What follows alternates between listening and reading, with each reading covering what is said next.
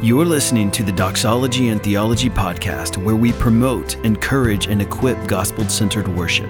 For more information, visit us at doxologyandtheology.com. So this session is called 10 Questions to Ask While Planning Worship.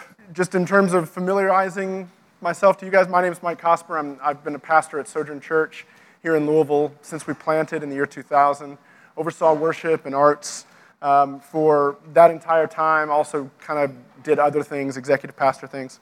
In January of this year, actually, Sojourn has started to launch off a new nonprofit media company. And we're looking to develop resources for Christians in a post-Christian world, really trying to help Christians in the marketplace navigate the tensions of what's going on in culture. And so with that, I've actually stepped out of my role as a worship pastor, and I'm primarily overseeing that now. Still at Sojourn, still serving as an elder, but now more like a non-staff elder. So these are 10 issues, 10 questions that I think are helpful in thinking through and evaluating our services. What are we doing? What are we doing that's helpful? What are we doing that's distracting? And in some of these cases, what things are happening that we don't even realize are communicating some things that we didn't realize. So I hope to leave a good chunk of time for questions at the end, too. So as we go, if I say something that bothers you or irritates you or raises a question for you, write it down. And like I said at the end, I hope to leave plenty of time. So here we go. Each of these is kind of grouped into sections. And as we go, I'll kind of point out, okay, here's this section. The first thing we're going to deal with, though, is context, contextualization. Contextualization is one of those words, I talked about this a little bit last night, but it's one of those words that can be kind of a hot button. A lot of people get irritated at the idea of contextualization because they feel like it automatically means, to some degree or another, it means compromise. But when I use the word contextualization, what I'm talking about is how do we create services, how do we structure our services in such a way that they best serve our people and most clearly communicate the things that we mean to communicate to our church. So there'll be 3 context questions. The first one is simply, who is here? And I think this is the most important one. I think that let me give you one example. There was a church that I had some time to work with a few years back, and this church was made up of primarily young 20-something guys, men and women, but the worship ministry was primarily 20-something guys. They'd all grown up in the suburbs.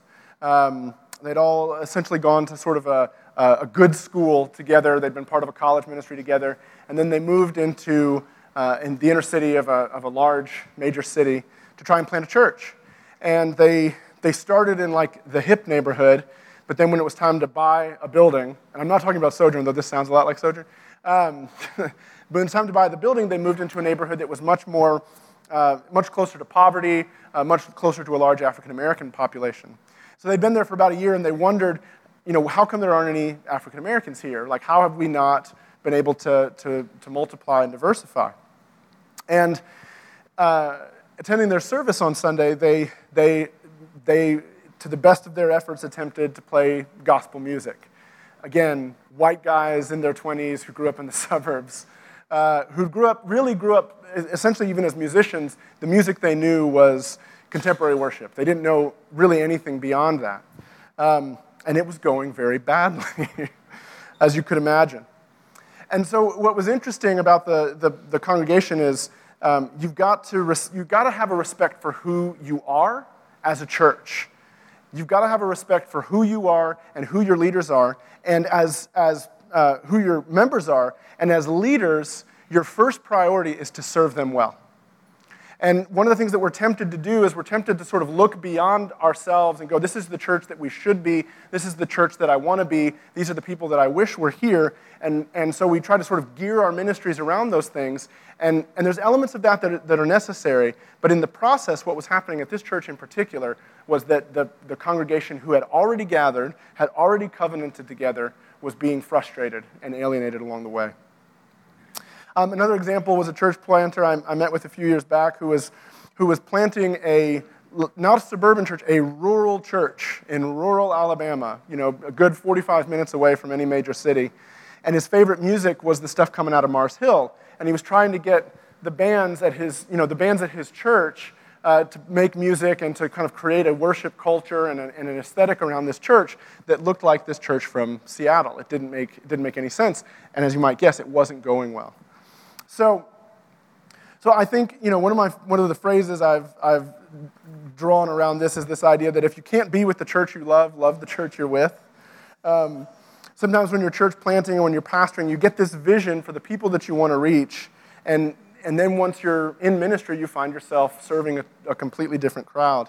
I believe our first priority as leaders is to serve the church where God has put you, to know those people, to love those people, and when we think about contextualization, how do we give voice in a language that they comprehend and appreciate and understand to our worship?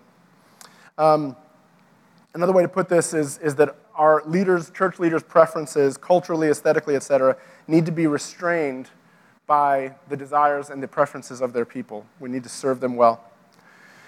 But that's only one aspect. There's a second aspect that's worth bringing in, and the second thing is who needs to be here. So that second element, that second priority, is still a priority. We need to look around ourselves and go, for us as a congregation, for where we are, for where we're planted, for who we are best suited to reach, how do we create a worshiping culture that when they come in, there's going to be something that feels familiar. Not familiar in the sense of making it easier to hear necessarily, but again, like that Tim Keller quote, so that the offense of the gospel is clear to them. We need language that gives expression to that. And we need, language, when I say language is a shorthand for all the ways that we communicate the things that would go into a worship service. Sort of a dream idea question that I think is helpful for this is, imagine that one night you go to sleep, and when you wake up in the morning, Jesus has appeared in a dream to everybody in the community that you're trying to serve, and they've all gotten saved. And you walk into like the center of town or your favorite coffee shop or whatever it might be, and there's all these new Christians, and they're doing the best they can they're like, we're going to write some songs, we're going to praise Jesus, we can't contain this anymore. What would that look like? What would that sound like? What would that expression look like? That's a way to think about who needs to be here and to sort of dream and imagine what would it look like for this community who doesn't know Jesus to suddenly find themselves worshiping him. Third question, who has been here before us? This is another one that when we're young and in ministry, and even when we're older in ministry, this can be a frustrating question on certain levels. The first thing is we need to learn to honor the history of our congregations, especially if we have older folks. A lot of times when we're young and we're excited and we have a passion for a certain way of doing things, a passion for a certain sound and all of this, we end up inadvertently creating conflict in a congregation because we show up and we don't honor the past. And we don't respect what that congregation that we've been called to serve has already been and has already done. You will alienate people and create a tremendous amount of conflict if you find yourself in that position. And that's true in a church that's 5 years old as much as it's true in a church that's 50 years old. Every church, a month in, every church has a tradition. They have something that they've done before, and the people who are gathered there have attached their affections and have attached a sense of ownership to what's been done there in the past. So we got to have respect for that. Even in the times when we're trying to sort of lead change and do things differently. You may be wanting to bring more theological depth into a context that's primarily singing, modern praise songs or even, gospel hymns from the early 20th century that are kind of sentimental and all of this. If you don't lead that transition slowly, and if you don't occasionally dip your toes back into that place in the past, I think you're doing a disservice to the congregation that's there. So don't just sing songs that were written in the last decade. Don't just sing retuned hymns. Sing some old hymns as well. Do things as well. The other reason you want to do this is you want to connect the church to the history of connect your church to the history of the church, whether that's by reciting a creed or singing older hymns. You want to give the sense in the context of your worship service. You want to give a clear sense that we didn't make this up, and this thing didn't start with us. That there's a church a church tradition that stretches way back that we're participating in. And And I think this is one of the questions, this is one of the issues that's going to get more and more and more important because of what's going on in the broader context of our culture. Something I've been thinking a lot about, and this isn't a complete thought, but I'm going to go ahead and throw it out there, is we're living in this time where the pressures of secularism and the pressures of kind of the sexual revolution and progressivism, these things are pressing more and more and more against the church. And simultaneously, as that's happening, that's really a movement that's been going on for a long time, but let's start looking at it from the 60s. Simultaneously, while that movement's getting more and more momentum, the sexual revolution's getting more momentum, abortion becomes legal, sort of no-fault divorce, all of these things that are sort of breaking down families and breaking down sexual identity and all of this. At the same time, the church is modernizing, right? There's a contemporary worship movement, and then in the 80s, there was this thing, there's a book by a guy named Bill Bishop that talks about this sort of demographic thing that happened all over the country where culture kind of split up so that you never had to be around people who didn't look like you. This is partly due to suburbia, partly due to technology, and one of the significant factors in this was what happened to churches in the 80s and 90s, with the sort of mega church movement, where when you went to church, the idea around worship was built around this thing that when you come to church, you're going to see people who are just like you, and we're going to sound like you, and we're going to worship like, the music that you like and all of this. And there's plenty that we could point to in all of that that's like, well, those were good things. Those were good contributions to ministry. Here's my fear, though. As the church has modernized and become more and more of a modern aesthetic expression, you go to church and it's modern technology right and left, and it's modern songs, and there's nothing happening on the platform that connects us to a sense of history.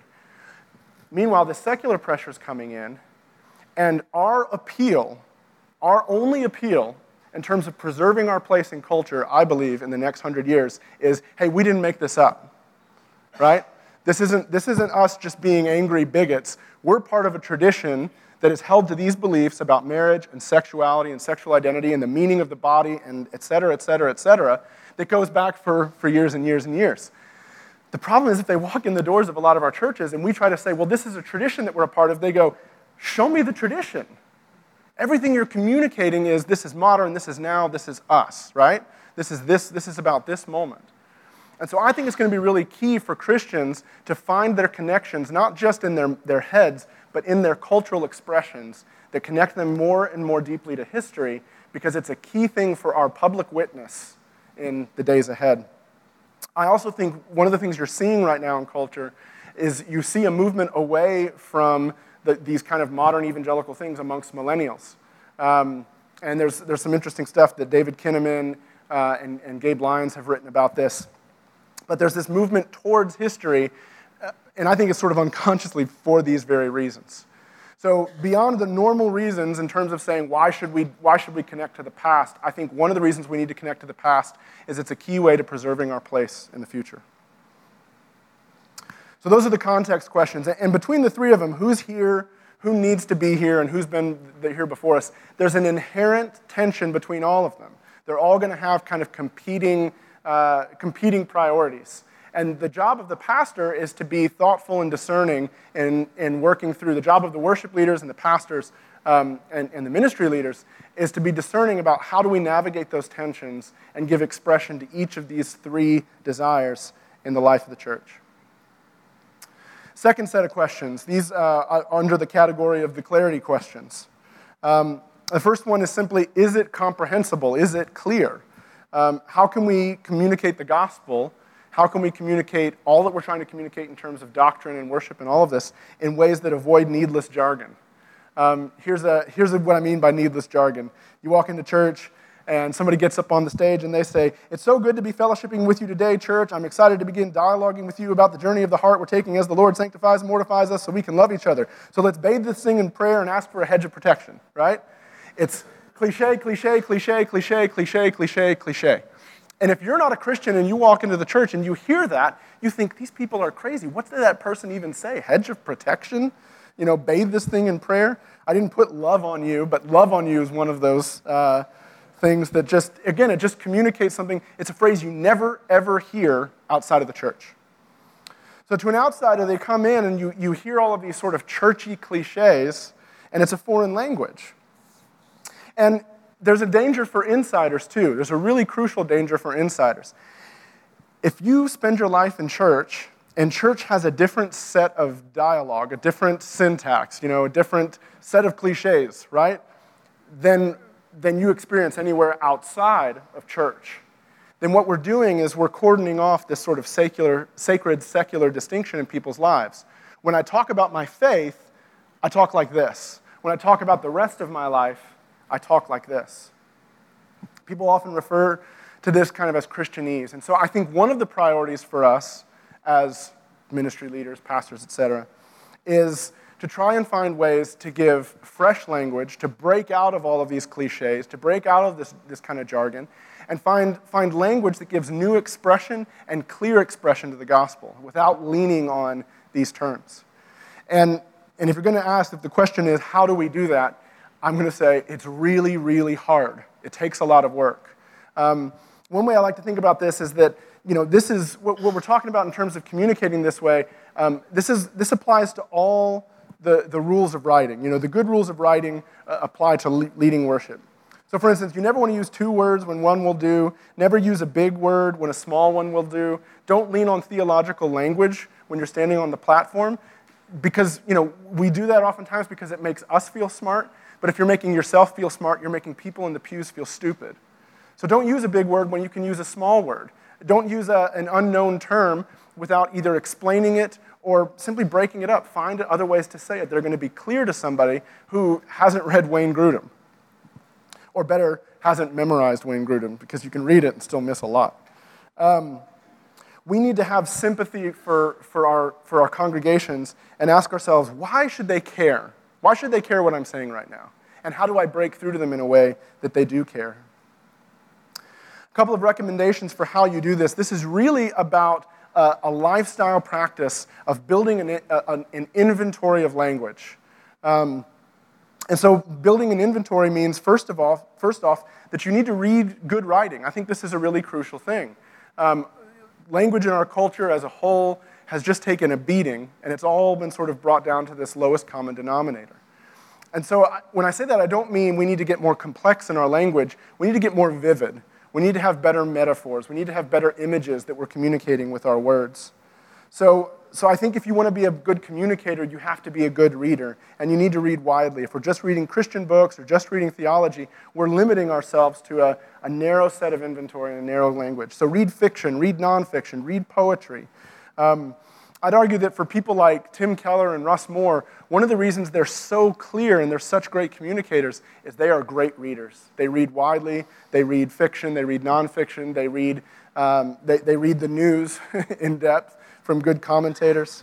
They don't stick in a narrow, our tendency is to kind of find this narrow trough that we're going to stick in terms of this is what I'm going to bring in. Read widely and expand your own available sense of language.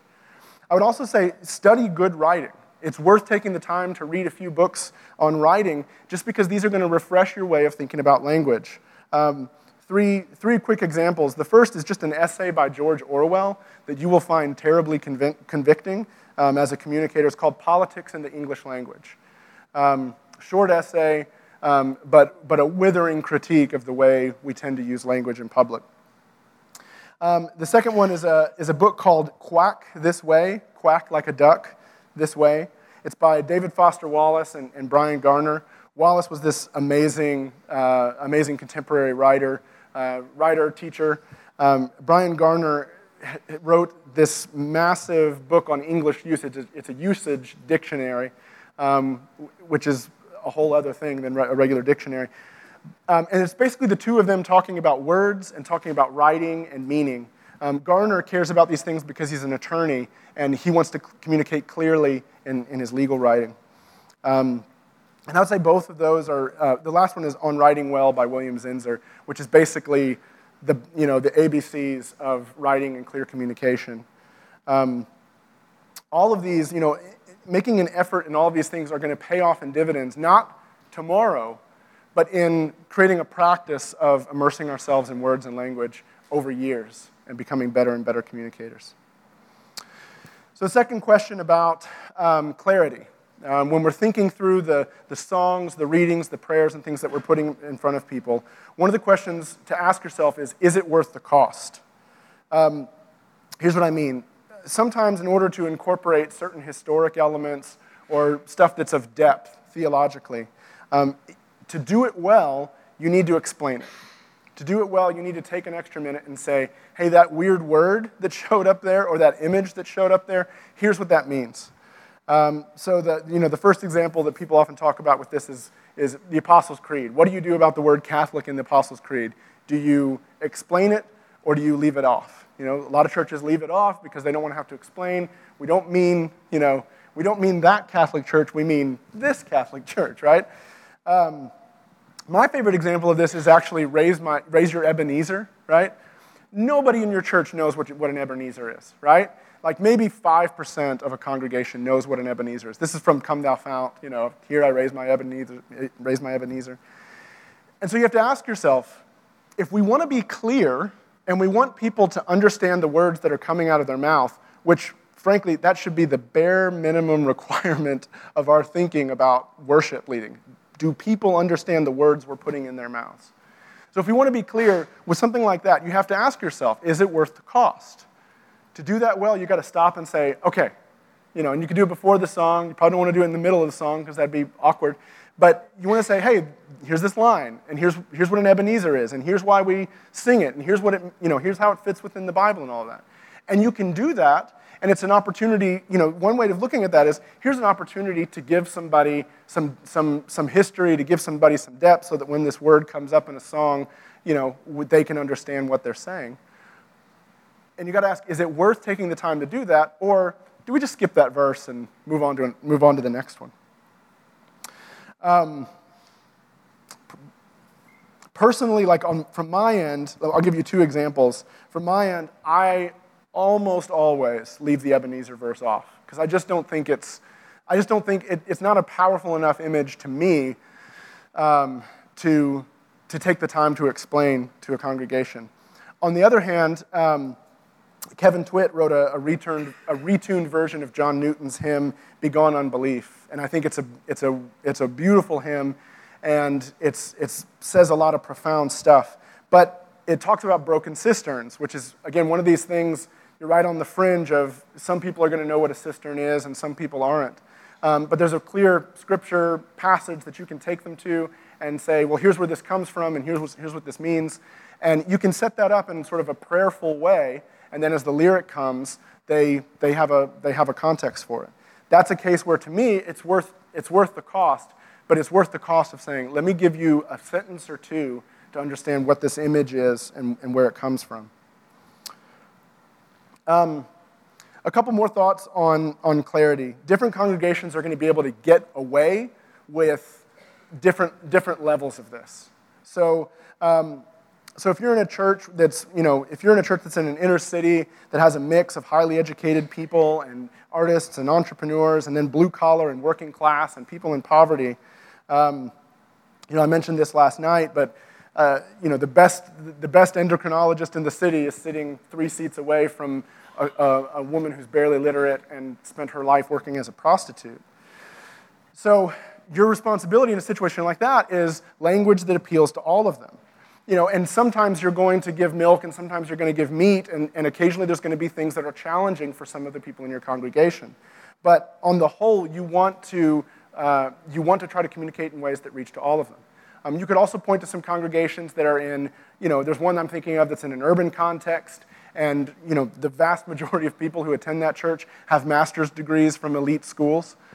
You can get away with a lot more dense language and a lot more complex theological concepts in a place like that. Wherever you are, your goal is to teach language that reaches most of the people most of the time.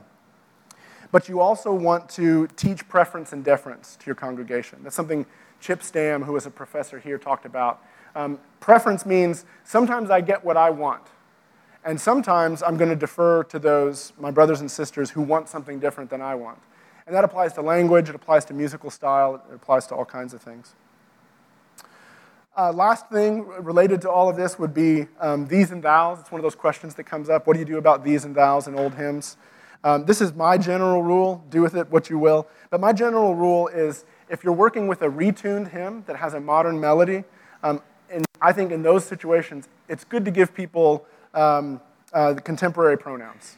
It makes it a little simpler. It makes it a little more clear. If you're retuning the thing anyway, you might as well mess with it. That's a whole other conversation. And Kevin Twitt would very much disagree with me on that. At the same time, but my argument would be Isaac Watts would have done it to you. If he were here around, he would be getting rid of these and those. If you're not retuning the hymn, and it's a traditional melody, in those cases I say keep the formal pronouns because it's a bridge to who's been here before us. Last thing on this would be I can't recommend highly enough Ron and Deborah Reenstra's book, Worship Words. It's just a whole sort of big picture look at how important language is in worship in a spiritual formation sense, in the sense that we're equipping people with language that gives voice to their faith. All right. Next section, next set of questions. The theology questions. And the first one, this is question number 6 if you're numbering. And if I missed one, let me know at the end and we'll go back and see what I missed. Question number 6, is it true? This is like bare minimum requirement. Are we asking people to sing and pray things that are true? Dr. Moeller mentioned the hymn last night. Surely the presence of the Lord is in this place. You know, I can feel the rush of angels' wings. His description was kind of perfect. This is a verse that's just simply not true. We're putting words in people's mouths that simply aren't true. Contemporary worship has a big problem with this consistently, especially around kind of hyperbolic emotions and hyperbolic stuff. One of the examples of this would be the song "Our Love Is Loud." You know, our love is big, our love is loud. Speaking of the congregation, it's a disorientation from what clearly we've been given in Scripture, which is our love is flawed, our love is broken, our love is idolatrous. And so another example of this is the song "Above All." I know this one's taken a beating in Reformed circles, but it's worth mentioning. You know, that's "You took the fall and thought of me above all." There are subtle ways that this gets that false things get communicated as well. I remember being at a conference a while back, and during worship they had like the scrolling video stuff going on. It was these little video clips that would roll through, and there was this one, and it went on for like 10 minutes, and it was like there was this beautiful little church at the top of a hill, and there's this like, you know, cool looking guy trying to run up the hill. And he keeps falling down on the hill and keeps falling down the hill, and he's running and he's struggling and he's running and he's struggling. You know, in the end of the video, he gets to the top of the hill. I just remember thinking, you know, if this were accurate, at some point there would be like the Monty Python foot just crushing the guy, right? Because we can't get to the top of the hill, you know? But sometimes we want to communicate in those kind of emotive imagery that ends up confusing grace and ends up confusing the gospel and using language that says what's happening from us to God is this amazing, powerful thing, as opposed to going, what God has done is this amazing, powerful thing, and he draws us near. That brings me to the second question here, question number 7, which is, who's the hero? Who's the hero of our worship service? We were talking about liturgy last night, and I continually just want to make the case that every worship service that we have has a liturgy, and more than that, every liturgy is telling a story. Every worship service has some kind of emotional arc to it, and is in somehow communicating a dialogue. Often, and I might get in trouble for some of this, so you can call me out afterwards, but often I think in North American evangelicalism, the flow and the emotional arc of the whole service is built around the sermon in a way that it actually galvanizes the preacher as the hero of the service. And, you know, you go to church and people walk in and say, I can't wait to hear from the Lord this morning, when actually what they mean, because what they've been trained to think is, I can't wait to hear from the pastor this morning. So one of the things, this is a pet peeve of mine. Like I said, this 10 questions, this is just stuff that's been bugging me lately. One of these things that I think we need to really seriously think about is the whole phenomenon of image magnification in services. A lot of our churches don't deal with this question, but it's also something that a lot of our churches are either doing or aspiring to do. So image magnification, just to be clear, so that's, during the service, you've got the big room and the guy preaching on stage, and they're videoing him and they're projecting him up onto a screen, behind him. It's one of those things that has become normal enough in our culture that when we see it, we don't really think anything about it. But the question that I always want to ask is, so what's that doing to our imagination? What are we learning? This whole idea, James K. Smith has this whole idea of cultural liturgies, there are these practices that are sort of built into our culture, and in subtle ways, they're shaping our affections, they're shaping our imaginations, they're shaping the way we think without thinking about the world and what it means. So, back to image magnification. The question I always want to say is, okay, so outside of Sunday morning at the church, when we're zooming in on the worship leader or we're zooming in on the preacher, where else do we use image magnification? Where else in our culture? And it's not too many places, Faces that you're likely to see blown up on a screen kind of boil down to Tony Robbins, Kevin Durant, Barack Obama, and Bono, right?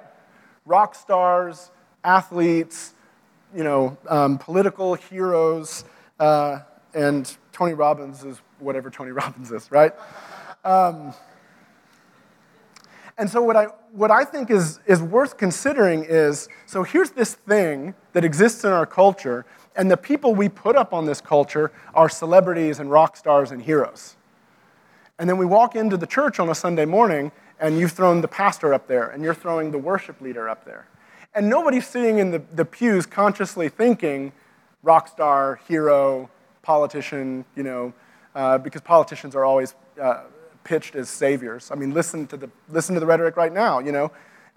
Jeb Bush was guilty of it a year ago. Jeb can fix it. Trump's going to make America great again.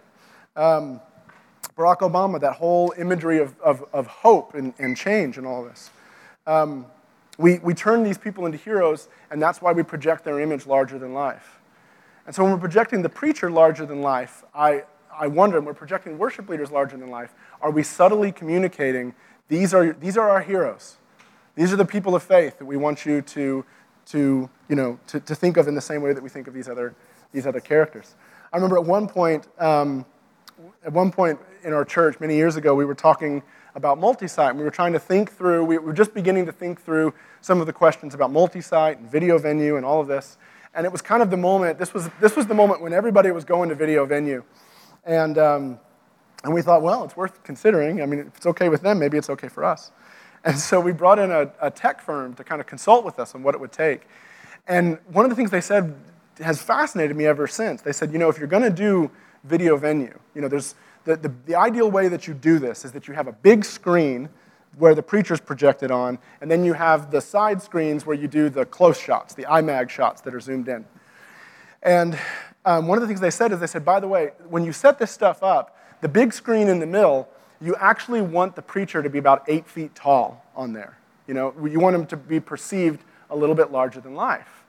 And the question that we asked was why? And they said, well, people pay attention to that a little more easily than they would pay attention to, a screen image of somebody who's regular sized. And I'm sure there's a whole host of reasons for that. But this is one of the things that I continually ask myself is, how much is that rooted in, well, this person's larger than life, they must be larger than life, right? I need to think of them in a different way. All right, that's enough on that. I think alongside this stuff, we need to look at what's going on in our Sunday mornings and ask ourselves, how much of what we think of as contemporary culture is coming to us from celebrity culture? What we think of as casual is adopted from kind of, again, these same venues, politics, sports, rock concerts, etc. Something else that I think I've seen a lot, and I've seen it more and more recently, is one of these subtle things that we're communicating that we don't realize we're communicating is when we pull up in the service, time for a scripture reading, and somebody pulls out their iPhone and reads scripture from your iPhone. And there's a spectrum here. in terms of, I'm sitting here hypocritically doing this from an iPad, right? But I think we have to ask ourselves, what does it communicate when particularly we come to scripture readings and we hold up our phones? What does it communicate to poor people who can't afford an iPhone, What is it, to me, one of the interesting things is the moment you pull up your phone, think of it this way. If you're sitting at lunch with somebody and they pull up their phone and they're reading their phone, I've got a text here and I'm tempted to read it, right? And those kind of perceptions are built into our culture. People, there's more and more sort of, etiquette stuff going around that says, hey, when you have lunch with people, put your phone in your pocket. The presence of the phone makes people anxious and makes people feel like you don't care. And so during a worship service, what are we communicating when we pull out our phone? What are we communicating when we pull out a device that's as easily a gateway to tremendous evil as it is good? What is it that we're communicating when we pull up a device that is going to be obsolete in 18 months? Right? When we're trying to say the word of the Lord stands forever. Again, this is just stuff that's bugging me lately. So, one of the things that I think we need to sort of come back to when we think about our services, to hold up against all of this sort of cultural appropriation that's built into the life of the church, is the historic liturgy. This idea that the story of the service, the story of the worship service, is built around the story of the gospel. And that as clearly as possible, what people should walk away with is that Jesus is the hero of the story that we're telling on Sunday mornings. And so that's the evaluative tool that I think all of this technology stuff needs to be subservient to. Moving on. We can come back to that when we get to Q&A. This next section of questions would be the pastoral questions. We're on question number 8. And this question is simply, is it participatory? Very simply, if the church isn't singing, praying, and involved in the worship on Sunday mornings, we're doing it wrong. Worship services are meant to be the work of the people. And I think the gathered worship of the church is kind of ground zero for spiritual formation. And the things that we're having them say and do in the worship service will stick with them from, in many ways, far more than the words that we preach. Because what we do when we gather is we're practicing things, we're inhabiting things, we're embodying things, and we do them over and over and over again. That's the process of memorization. That's the process of ingraining this stuff into our lives. And it's an incredible opportunity. When we equip people to confess their sins, when we equip people to greet one another with the peace of Christ, these are habits that can really inform their whole lives. And it's a discipleship thing. It's building habits into their ordinary, it's building habits into Sunday morning that flesh out into their ordinary lives. This is part of the reason why the English Reformation was so invested in writing hymns. They understood hymns to be, John Wesley referred to them as this portable theology. It's a memorable thing that you carry with you throughout your days. So here's a way to begin to kind of look at this, and this is a way to evaluate the whole service. Take a practices inventory for your congregation. For a month, 4 weeks, 5 weeks, keep track of everything that you've done in the service. What has the church prayed? What have they sang about? How much time, get down to the minutes. How much time were they passive in the service, watching something that happened on the platform, versus how much time were they participating? How much time were they singing? How much time were they praying? How much time were they involved in scripture readings and in communion? Another way to think about this is separate out what you do as a leader from the platform with what they're doing and you're facilitating, right?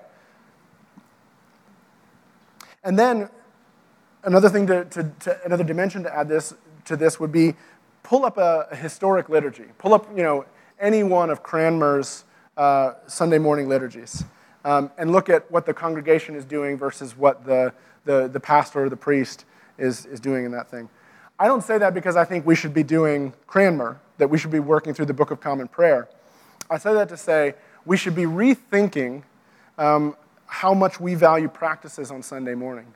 One of the blessings of the Free Church tradition, which we're a part of, I'm guessing most of us in this room anyway are a part of, The blessing is we have this incredible opportunity as pastors to do the work of contextualization and to think about what's going on in the hearts of our congregation and to tailor everything we do on a Sunday morning to try to serve and to bless and to meet those needs. But along the way, this other tradition came in, this other concept came in called revivalism, and that's been sort of the dominant force in shaping worship, particularly in the U.S., for the last 50, 75, 100 years, depending on who you ask. And so the reason I think it's helpful to look at something like the Book of Common Prayer is we can look at it and go, we can look at some very clear examples of here's an extremely participatory worship service all through the way, involved in praying, involved in reading Scripture, and then involved in hymns and all of this as well. So how do our services stack up? And what would it look like for us to try and take steps? And like I said last night, take baby steps, take small steps, but find ways to involve the congregation more in the work of the service. Another resource that's really good on this, if you don't have it already, is D.A. Carson's Worship by the Book. In his essay, his opening essay in that book, he's got a list of every worship practice that is either demonstrated or commanded in the New Testament. And just go through that list and ask yourself, okay, if all of these things are included in the worship that was taking place in the first century church, let's see when the last time we did them all was. It's convicting.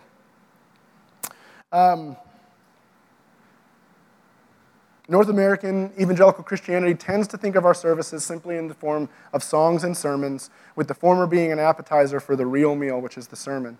And I think it's flawed. I think it's dangerous. And I don't say that to in any way try to degrade how important and how central preaching is. Not a bit. But I think that we miss out on actually having a church whose hearts are attuned and in step with what's going on in the sermon, because we treat the music simply as an appetizer and not as part of the whole feast. A couple of other sort of elements tied in with this. Those of you who are familiar with Sojourn Music, you know that I'm a contemporary music guy. However, I think one of the things we have to constantly ask ourselves is, are we making room for people's voices in our worship? Can people sing? Can people hear themselves sing? And I like loud music, and I'm not saying that I think that we have to always have, worship services humming at 72 decibels or something like that, at a level where you can't really hear what's happening with the music. But what I do think is I think there are smart ways to arrange songs and arrange services where not everything is always loud and oppressive and coming at you all the time.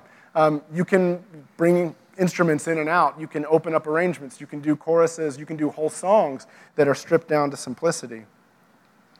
To some extent, I think loudness is a reflection of how we celebrate in our culture. Like, we like celebrating loud music. When we have big events, when there's moments in our lives where we want to celebrate as a community, we'll typically do that with loud music. But I think it's important that in the congregation that if we're doing that we're also making space within the service and within the broader, big picture of what we do from month to month and year to year, that there's space in there to bring things down very simply and so people can hear themselves sing. And actually, this is a consideration that traditional churches have to consider as well. One of my favorite examples of this is I was in a worship service that was ear-splitting. It was obnoxious how loud it was. It was steady sound pressure at like 110, 112 decibels. I pulled out my phone, there's an SPL meter on it, and checked it, and it was like, this is horrible. And it was right over there. It was the pipe organ, right? Somebody cranking the pipe organ on A Mighty Fortress Is Our God, and it was brutal. I'm convinced they were doing damage to people's ears. I'm sure it's nobody who was here. It was years ago. God bless them. So again, think of arrangements this way. Think of musical arrangements this way. It's an opportunity to invite people in, not invade their presence with our sounds. Invite, don't invade. All right, number 9. Sticking with pastoral questions here. Do our services speak to rich and poor people alike? Are we thinking about the poor in what we do when we gather? Covered this a little bit before, but ask yourself, there's a girl in my church, And when she was 13 years old, her mom took her to a strip club and dropped her off and basically said, to the owner, hey, I'll be back to pick her up in 6 hours. We'll split the money. And this was her life. This was her life for the next 16 years. And 29 years old, there's this amazing ministry here in town called Scarlet Hope, and they go, there's like 26 strip clubs in the Louisville area. Every Thursday night, they go into 23 of them, and they bring meals, and they share the gospel, and they invite these girls to a Bible study. And it's just incredible what they've done. So this girl's 29 years old. Scarlet Hope shows up, invites her to a Bible study, feeds her a meal. She comes. She's super excited. And she sits down in this Bible study, and they did this thing where they were having each woman at the table read a verse or two of the passage that they were going to talk to, that they were going to read through. And it gets to her, and turns out she can't read. She literally couldn't read, 29 years old. And of course, there's all kinds of things going on here in terms of trauma and post-traumatic stress and all the horrible stuff that she'd been through. But people like this are in our communities. Like this is an outlier in many ways, but these kinds of outliers live in all of our communities. And so ask yourself, what happens when a person like this walks in the doors of our church? What is their experience like? Somebody who's suffered, somebody who's been through, whether it's that kind of trauma or an Iraq or Afghanistan war veteran who's come home with trauma and is shell-shocked and in a bad place, or somebody who shows up and doesn't know where their next meal is coming from.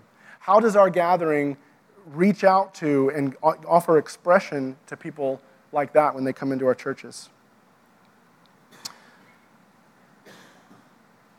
One of the things I think is important here is thinking through both this clarity stuff and this contextualization stuff with the poor in mind. And one way to phrase it is to think of contextualization as a hospitality issue. We love our people well when we make our services comprehensible. And the fact is that one of the gaps that exists between the rich and the poor really is literacy, really is comprehensibility of all of this stuff.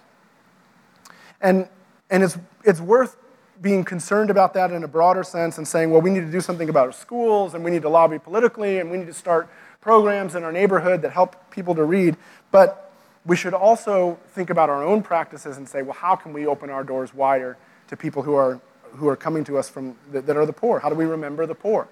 That simple command from Jesus. Another way that we love the poor is that in our gatherings, are we acknowledging injustice in the world?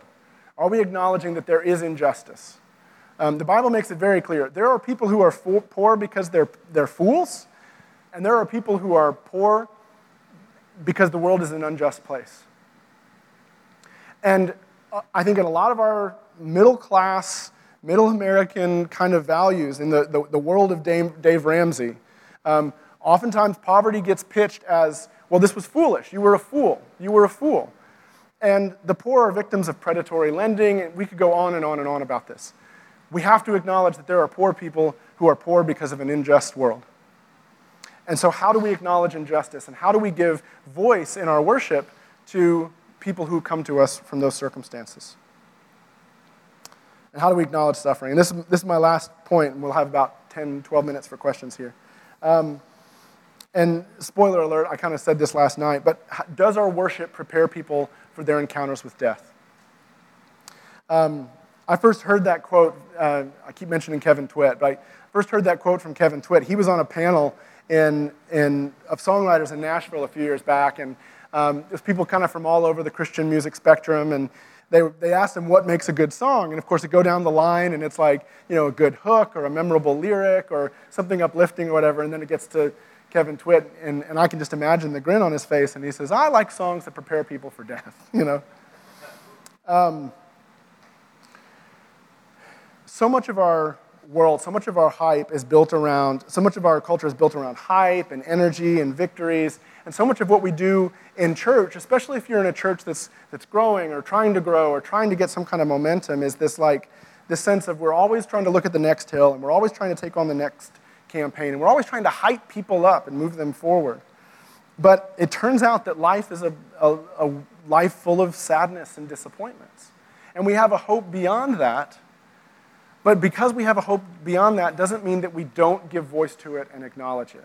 Because if we don't give voice to it and acknowledge it, one of the things that we're doing is that we've practiced a faith that doesn't know how to reckon with it.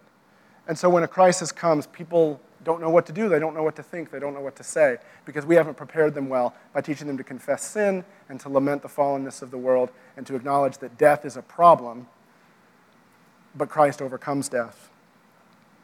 Harold Best, years ago, he cited a study that he had seen where, kind of following the rise of the contemporary worship movement, and with it, sort of the decline of hymns. I think it was a CCLI survey, the church copyright people, where they survey all these churches, and so they have a kind of a good sense of what's being sung on Sunday mornings. And there was this, if you imagine sort of a graph where like the top half is hymns and the bottom half is contemporary worship. Over a 20, 30-year window, it was like rising. The use of hymns was diminishing, and on it went. And there was a moment where it stopped, and it started to creep back the other way. And that moment was 9/11. Because what did we all sing the Sunday after 9/11? We didn't go back to our praise songs. We didn't sing victorious tunes. And one of the things that Harold said is, the church didn't have the words at that point. We hadn't equipped people with the words at that point to know what to say in the midst of a devastating national tragedy. And so instead of doing what we always did on Sunday mornings, we said, well, where do we go? Thank God we haven't gotten rid of all the hymnals yet, because there's a lot there. There's a lot there for us. And so I think one of the things to think about is simply thinking of moments of confession and moments of lament in our services as simply preparing people for those encounters. You don't have to wait for a tragedy to pull those songs out. And that's one of the big mistakes I think the church makes. We wait for the tragedy and then we go, let's go get It Is Well, because we really need it this Sunday. People who come in the doors of your church need It Is Well today because they found out they have cancer, or their mother died, or their kid is in horrible rebellion and they don't know what they're going to do. So having worship services that, in various ways and thinking over the long, long haul. You don't have to do it all every Sunday, but thinking over the long, long haul, how do we put practices in front of people with consistency and regularity that prepare them for this kind of stuff? All right, I talked a little longer than I meant to. We've got about 10 minutes here for questions, if anybody wants to fire away. Yeah, speak loud, because this fan's a little noisy.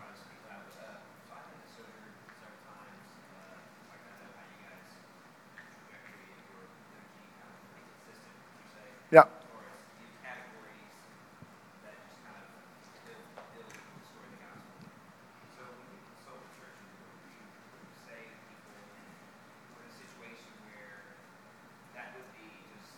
Foreign, weird. Yeah. In our church, I've tried to implement different baby steps. Yeah. Reading scripture together. Yeah. It has failed in some ways. Some days it works. Do you find that there's a middle ground? It's easy to land? Yeah. Or do you use that other people the long kind of path of your church setting? Yeah. And you're just going to have to keep trying. Yeah.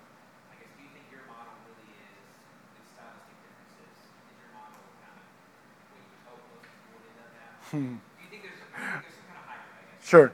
Yeah, so the question is, if you're in a low church setting and you're looking to try to sort of incorporate more of kind of these different liturgical movements in your service, is there, he was asking specifically about Sojourn, do I see that as the model that everyone should do? Of course I do. I'm a narcissist. I think everybody should do what I think is right. But no, I mean, the real answer is no. I don't think everybody should do what Sojourn does necessarily. I think we should think through holistically, think through practices. And I think the Calvin Institute for Christian Worship did this project a few years ago called the Vertical Habits, which was a way for them that they were talking about kind of a practice inventory. Here are all the things that the church does. And it's a beautiful project. There's a lot of resources on their website about it. What I always say is, however you build the thing, however you structure the thing, make sure that people walk away knowing Christ is the hero, and make sure they walk away over a long haul being equipped for all of life, for all of those things. So how, if you're in a low church setting and you're wanting to try to incorporate some of those elements, how do you do it? I always say baby steps, but I mean it in two ways. One is, if your church has never read Scripture together, just have them read a verse. Like don't overwhelm them with content. Go super small first. Jesus wept. You know what I mean? Like give them a softball. Same thing with confession of sin. A lot of times, I think confession and lament are one of those elements that I say, if you can, try hard, find a way to do that every week, because it's so culturally unfamiliar and so spiritually necessary that we help people kind of equip with that language. And one place to start with that is simply you as a worship leader, offering a short prayer of confession, not asking them to do anything, but praying pastorally, Lord, forgive us our sins, etc. But going really, really small and not overwhelming people with content is a huge thing. Go very small, go very short. Start by you leading it, and then inviting them to participate in different ways. There's a lot of little litanies. Actually, the Baptist hymnal has some short litanies that are really helpful, like litany prayers. Those would be simple things to point to, especially if you're in a Baptist congregation and they're like, what's this liturgy stuff you're bringing in? It's like, oh, it's out of the Baptist hymnal. We're good. I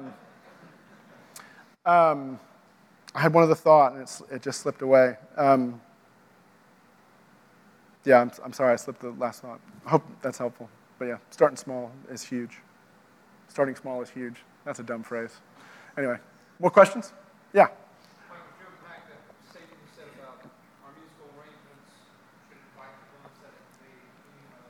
I mean, number one, melodies need to be clear.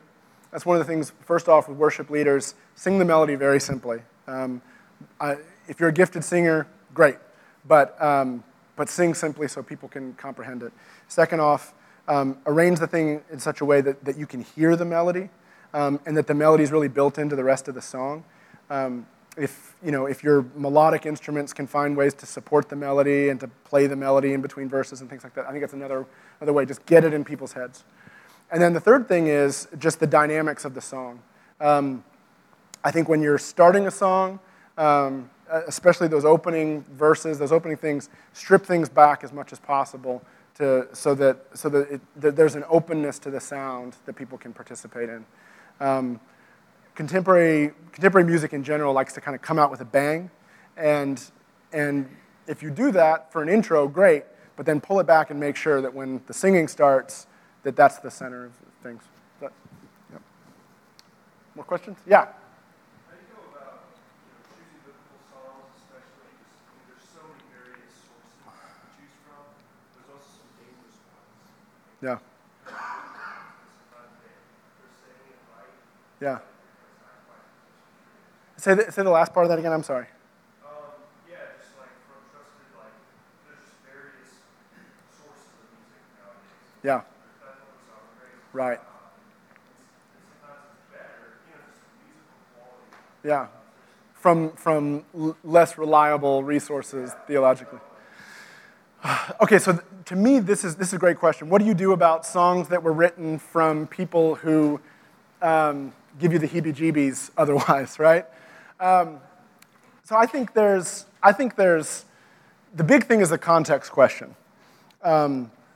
If you put this song in front of your congregation, do you believe your congregation is going to follow that rabbit trail to its source and get themselves in trouble, right? So you play a Bethel song, and they're like, hey, I really like this Bethel thing. I'm going to start listening to their CDs. I'm going to see if they've got any YouTube videos. And the next thing they know, they're talking to you about glory clouds, right? That's a thing.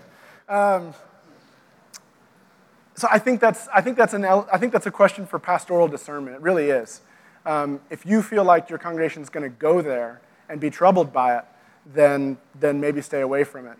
But I mean, to go back to sort of when you ask this question historically, it gets really interesting because Robert Robinson, who wrote "Come Thou Fount of Every Blessing," died notoriously a drunk. And so do we throw away his song because his character was, questionable? I wouldn't, of course not. I love the song. And so there's, the other question that came up recently around this, actually, that's very interesting, is Vicky Beeching. Worship leader, came out as a lesbian, endorsing, same-sex marriage and all this. What do you do with her songs? Do you do her songs because her songs have a lot of truth in them? There's some good stuff in there. So do you continue to do those songs and then put an asterisk in the bulletin? By the way, it's and in some ways it comes back to that question of, is it worth the cost? Is it worth the cost of trying to explain it and all of this? And it's like the cop-out answer, but that's a question of pastoral discernment. For Sojourn, we stopped doing Vicky Beeching stuff when she came out, just because we felt like there's a lot of potential for confusion, and because that issue in particular is something that's just always front burner for us in the part of the city that we live in, and in what we've dealt with from the city with regard to sexuality. So, more questions? Yeah, back there. Speak loud. Regarding your question, is it true? How would you describe the difference between hyperbolic language in modern worship and hyperbolic language in Psalms? Oh, that's a great question. What would concern me when it comes to hyperbole in songs is, are we getting hyperbolic about who God is and what he's done, or are we getting hyperbolic about what a great time we're all having and how much better life is because we're Christians? I think there's a lot of the latter in contemporary music. And there's a lot of good in contemporary music. Don't get me wrong. I mean, in terms of what we practiced at Sojourn for a long time, our approach was, on a given Sunday morning, we want to split things into thirds. We want to do about a third of stuff that's kind of local to our congregation, songs that have been written in-house. We want to do about a third of our stuff that's historic, and about a third of our stuff that's contemporary. And we always kind of, our gravity was away from the contemporary, like modern stuff, because our worship leaders loved hymns, and our worship leaders wrote a lot of good stuff. But it served our congregation really well every time we would sort of push back towards the contemporary stuff. Because as much as we might care about theology, as much as we might have certain lenses that steer us towards RUF and Sovereign Grace and these different things, our congregations are still listening to Christian radio. And listening to Christian music on Pandora and all these different places. And so they know those songs. And when, my favorite story with this is I fought one of our worship leaders for probably 2 years on John Mark McMillan's song, How He Loves. I hate that song. And not because of anything that it says, it really doesn't have a melody in the verses, right? And so the sloppy wet kiss lyric is just ridiculous, but there's no melody, right? And so I fought, and then I think we were preaching through John, or 1 John or something, and it was just, there was a Sunday where it was like, the heavens opened, and there was a golden light shining on that song in the worship planning meeting, and I just knew I'd lost. I think even some of the pastors were saying, we got to do that song this Sunday. And so, we're multi-site church, and so the guy who was enthusiastic was at this campus, and on that Sunday morning, I was at this campus with a worship leader who, like me, kind of loathed the song.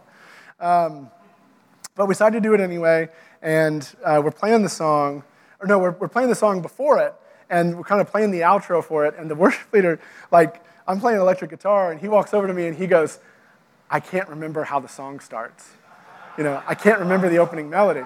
And of course, the thing I think in my head is, well, there's no melody, just go for it. But what I said to him is, what I actually said in the moment was, you're on your own, dude, I can't help you. So we're playing the intro, and he walks up to the microphone, and right at the point where the verse is supposed to start, he misses it. But the congregation didn't. They all knew it. They sang their hearts out. He hardly had to sing a word, because they knew it, because they'd been listening to it for a year and a half. And so, it's one of those things to this day, I still feel conflicted about. If somebody asks me, should we do the song? I'm like, I don't think it's a singable song. I don't think it's very congregational. But people don't just learn songs the way they used to learn songs, where we write these hymns with these great square melodies and it's very simple to follow along. People learn songs by listening to them 1,000 times. And you know, nobody can sing like Bono, but if you go to a U2 concert, everybody in the room is singing like Bono, because they've learned every single nuance of those songs and they're singing their hearts out. And so that's that's an important asterisk when it comes to contemporary worship music, is that stuff that becomes ubiquitous, then it's everywhere, and everybody's, your congregation knows it, and if you sing it, you're serving them well. If there's not some red flag, no theological red flags, no heebie-jeebie stuff, then sing the song, because it's going to serve the church well, because they know it, and they're excited to. Yeah, I think probably last one. Some people talk about the value in varying the order of the service, push communion forward, push it back, push the sermon forward, push it back, and they see that variety in and of itself as being a valuable thing. What's your take? That's a great question. I mean, I have to be honest, I like stability, personally. I think it's good for a church to gather and to know what to expect, because I think it's part of them internalizing some practices that they can live in more. But that would definitely be an I and not the Lord statement. That's probably more my preference than anything. I think the stability and the repetition is really, really valuable. I think novelty makes me nervous. Like, oh, we got to do it different. Here's an exciting new way to do it. I think that stuff is missing the point oftentimes. Now, if you have a good motivation to do it, built around, we're trying to do spiritual formation work, and this enables us to do it better because of X, Y, Z, then have at it. But I think a lot of times that stuff is driven simply by the idea of, well, we got to do it different because we can't do it the same way that we did it last week. Y'all, the church did it the same way they did it last week for the better part of 1,500 years. And they had their moments of problems, severe problems. But even post-Reformation, Luther, like Dr. Moeller was talking about yesterday, like Luther's goal was particularly not to blow up what was happening with worship in the church. It was to make it clear. Calvin's goal, very much the same.